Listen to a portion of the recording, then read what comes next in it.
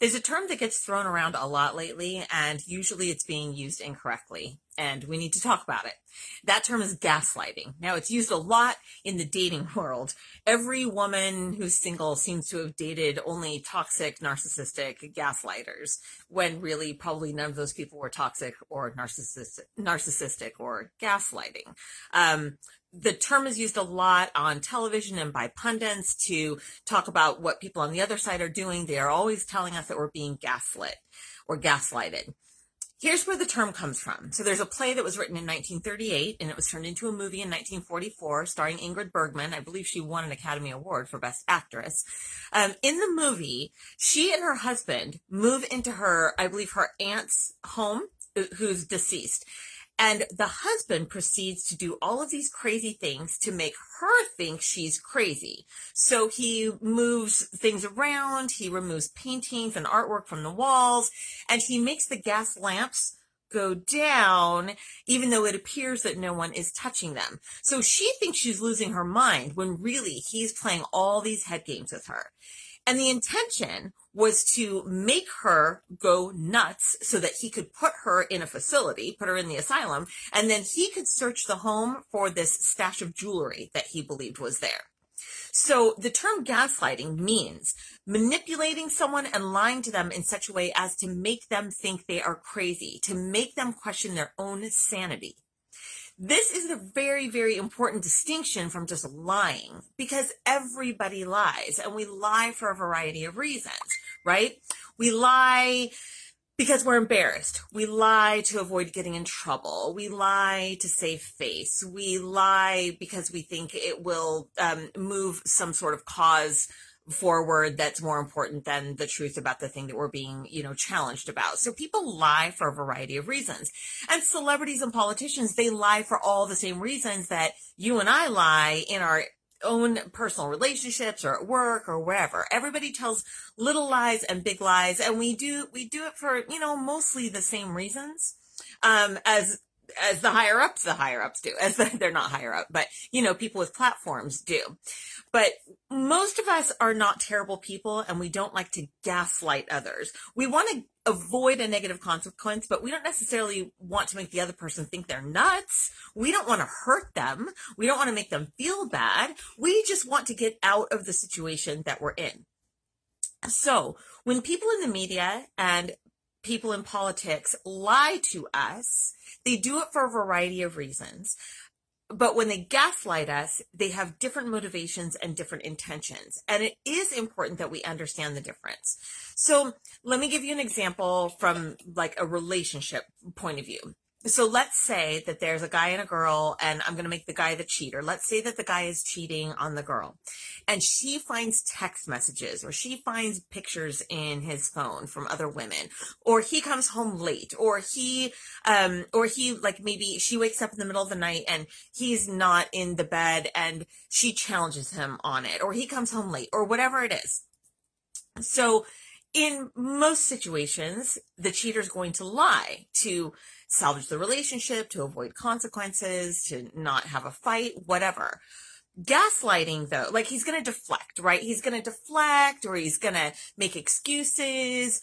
But if he's going to gaslight her, he's going to maybe do things like, for example, you might say, you're only challenging me on this because your dad cheated on your mom, and you have all of these emotional wounds, and you're projecting all of that onto me, and you're really the one who needs to go to see a therapist and get some help because you're the one who's nuts, and so you're projecting that onto me. That is totally different than just saying, no, I didn't do it. No, I didn't do it. No, I didn't do it. You're misinterpreting this. When there's another level of actually trying to get the other person to question what they see with their own eyes, and you're trying to subordinate them, and you're trying to weaken them, you're trying to manipulate them to hurt them, not just to avoid negative consequences, but to literally put that other person in a different state of mind where they are weakened. That's gaslighting. Another way it could be done is perhaps, I could see this happening at work or in a family or in a social circle where, let's say, you behave in a way that is not particularly becoming. whatever it is, you started a fight with someone, or you got drunk at a company party, or whatever it is, and a person comes to you on it and says, everybody's saying this. And so your perception of what's going on is altered by the fact that this lie is telling you that you're the only one who doesn't see it. You've got problems in the head. You really need to seek help. You have a sanity issue. Like, your perspective on the world is messed up. That's gaslighting, to make you question your own sanity. So when a politician or a celebrity or someone on a news show or whoever tells a lie, you have to question, sometimes we catch it, sometimes we don't, because we don't have access to all the information all the time. But if we catch someone gaslighting, it really means that their intentions are different than just telling a lie. So a good example of this would be, let's say that a media person challenges Joe Biden on his on his competency, on the fact that he's getting old, and he says, "Well, I'm doing just fine." That's just a lie. Or, did you have any kind of interactions with your son Hunter about, his business dealings? Did you benefit financially? No, I never did. Okay, that's just a lie. That's not gaslighting. It's just a lie. Or, did you have any interactions in business with your son? And he says, what about Trump? Trump's kids, we're dealing with whatever, Russia and China, and making all this money. That's deflection. That's not gaslighting. It's deflection. So there are lots of ways to not tell the truth, but not be gaslighting. An example of gaslighting would be where this just happened a few days ago, where a media person asked Joe Biden, she said, polls are showing that the American people question your competency and your ability to serve because of your age. What do you have to say to make people feel more comfortable? And he says, the polls show the opposite. The polls show that I'm doing great, and everyone says I'm doing great, and basically you're terrible for asking that. That is an example where we're starting to get into gaslighting, because he's pulling from other sources to say that the question is fundamentally flawed. That the similar thing happened 2 days earlier, where someone said the majority of Americans have concerns about the economy and about their own personal finances, and what do you have to say to make them feel better? And he says that's not what the polls show.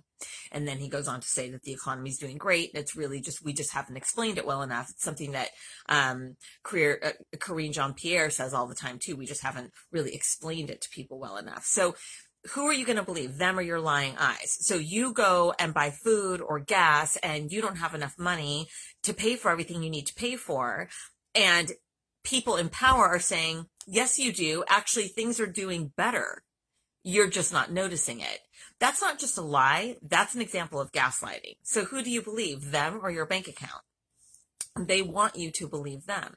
And the reason why this matters so much is because, well, actually, before I go there, one of the biggest examples of gaslighting had to do with the worldwide. I don't want to get spanked by YouTube before I've barely even gotten any traction, so I'm going to talk really carefully here. But during the time when we were suffering a worldwide health crisis, if you know what I mean, and there was this drug that started with the letter I, and people were taking it, and it's something that had been around for many, many years, and has literally billions of doses have been given for different conditions like malaria, and people started taking it to help with the current, the 2020 health situation. And there was a unified message that was horse dewormer, that was for animals, that was not for people, and that if you were taking it, you were crazy. If you were taking it, you were listening to crazy people. That's an example of gaslighting. Also, during that time, anyone who listened to any doctor who was outside the mainstream approved narrative. So let's say that you went down a rabbit hole on YouTube and you ran into Jay Bhattacharya or Dr. Peter McCullough or Dr. Robert Malone or any one of 20 other, Zelensky, I think was his name, or Zelenko, or any of the other doctors who were speaking against the narrative, the approved narrative, what was said? Well, you do your research on YouTube. Okay, that's ridiculous, but it made a lot of people question themselves. During that time, I had a few friends who I would call on a semi-regular basis and say, I'm feeling overwhelmed by the idea that I can't find any support for what it is I'm seeing with my own eyes, for the research that I'm doing with my own brain, for the numbers that I'm looking at myself on the WHO website and on Statista and from the Department of Health. Everyone's saying the opposite of what I can see with my own eyes. I'm not crazy, right? We're not crazy, right? I can't tell you how often I would call a couple of friends and ask, we're not crazy, right? That tells me that gaslighting was happening. My dogs approve. They agree. It's important that we understand the difference between just being lied to and being gaslit. And let me explain to you why. If someone can make you feel that you're crazy, then you're not going to question them very much. You're going to feel weak. You're not going to seek support. You're definitely not going to try to persuade people to see things your way. You're not going to do further research. You're going to start to question everything you see, and you're going to start to substitute other people's ideas and opinions and their facts for your own conclusions. That is the ultimate goal of a unified media. If a unified media can send one message forward and make you think to yourself, well, everyone's saying it, so if I don't see it, I must be nuts. If they can accomplish that, that's the end game, because then you become completely weak and like a sponge, and then you will take in anything they say. You'll absorb anything they say. And that's what they ultimately want. They can control the outcome if they can control what's happening in your mind.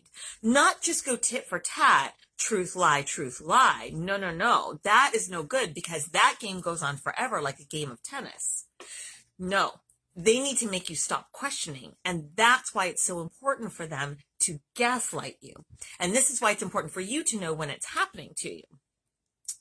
A little bit of very rudimentary, because I'm a rudimentary person with a rudimentary understanding of brain science. But you can Google this very easily and make sure that what I'm explaining is right. But the reason why we need to know that this is happening is because every thought we have has a neural pathway. So neural pathways are any connection in our mind of every thought that we have, of every behavior that we have. When we first have a thought, it's a very, very weak pathway. But when we have that thought over and over and over again, it's sort of like water finding a way down a rock. So at first, it's not really, it's nothing. It's just the easiest pathway, but it becomes a groove over time, right? And so this is why if you grew up with an abusive parent who said, you're so stupid, you're worthless, you're good for nothing, you're so stupid, and they said it to you all the time, you're so ugly, you'll never find anyone, no one, or you're with a partner who says, no one else will ever have you but me, you're not good enough for anyone, I'm the only one who will accept you. If you listen to it enough times, they actually create that neural pathway for you, and it becomes really difficult to unravel that. Once water has found a pathway down the rock and has created a groove, it's really hard to redirect that water to go somewhere else, isn't it? So, would this make sense to us when we think about an abusive parent or an abusive partner or anyone in our life who is abusive, who says something that is not true? We all know people like this too. They say, oh, I'm so stupid. And you think to yourself, you're not stupid at all. Why do you think that? Well, if someone said it to them 100,000 times, that is truth to them. That neural pathway is very strong, very, very formed, and really difficult to break. In fact, neural pathways don't get broken. What happens is you have to create a neural pathway that becomes more dominant over that one. So you stop feeding the one neural pathway and you start feeding another one. Now, when you are just kind of immersed, overwhelmed, surrounded by messages that are meant to make you think a certain way, then it becomes really difficult for you to break out of that. One thing that I find kind of curious is that we understand this at a basic level, like the one I just said, where an abusive person says something to another person that is untrue, until that person believes that it is true. Yet we are so accepting of a message that comes from the media, untrue, untrue, untrue, untrue. And I think that's because of the peer pressure aspect of it, because of the widespread nature of it, and because we're divided and we have to find people who see things our way. And if we're thoughtful at all, then we're being careful, at least I hope we are, we're being careful not to let any message become so ingrained in us that we can't break out of it if we need to. A good example of this is people on the right who became really immersed in Q. Now, if you're a Q follower, don't come at me. I'm just saying this is an example, okay? That if you were listening to the same messages being given to you over and over and over again, like Patriots in control. Okay, Patriots in control. Okay, Patriots weren't in control. They're not in control. But if you heard it over and over and over again, and you surrounded yourself with people who said it all the time, it just became true. Or Trump is some kind of savior, right? Trump is playing 4D chess. Trump is playing 4D chess. Trump meant to do that. That Trump knows what he's doing. This is all by design. You hear it over and over and over and over again. And then when evidence to the contrary is presented to you, it's very difficult for you to admit that the neural pathway that you have been feeding and feeding and feeding needs to stop being fed. This is what cognitive dissonance is. And everyone throws that term around as well. But what it really means is that you know something is true, and then suddenly you're confronted with truth that goes against that other truth, and you have to reconcile. So whoever we let feed our brains on any side, anyone you decide to trust, anyone who you listen to over and over again, they have the ability to help create neural pathways for you. That is a really dangerous thing for all of us. That's why we need to always be listening and judging and weighing and throwing out what doesn't fit. And gaslighting doesn't apply really to to the pundits I'm talking about. That's a slightly separate issue. But what I'm trying to explain, and I hope it makes sense because there's a connection here, is that the way our brains work and the way neural pathways are formed, and the reason why gaslighting is such an effective and really important tactic for someone to use when they're trying to control the way you think and therefore control your actions and thereby control a populace. You need to understand how this is working at a brain level so that you can put some extra effort into being aware when someone is not just telling you a lie, but getting you to question the way your own mind functions and the way your own mind thinks. They want to make you, and really anyone in power would like you to be more subordinate to their positions. So you have to be careful and pay attention. We all have to be careful and be aware when someone is not just telling a lie and trying to get away with it, but telling a lie that is intended to make you question whether you are seeing things properly and whether you can trust your own judgment moving forward. So I think this is very important. It's something that I think we all need to be vigilant about, and I hope that this is useful to you moving forward, because we are not even sort of at the end of any kind of crisis. The more technology kind of levels the playing field and shrinks the earth and allows more people to have more voices, the more we're going to have to be aware and learn to trust ourselves, but not become so, not addicted. What's the word I'm looking for? Not become so committed to what it is we've decided that we are unwilling to listen to new truth and make new decisions as we go along. So with that, have a great day or evening whenever it is you're watching this and listening to this, and thanks for your time.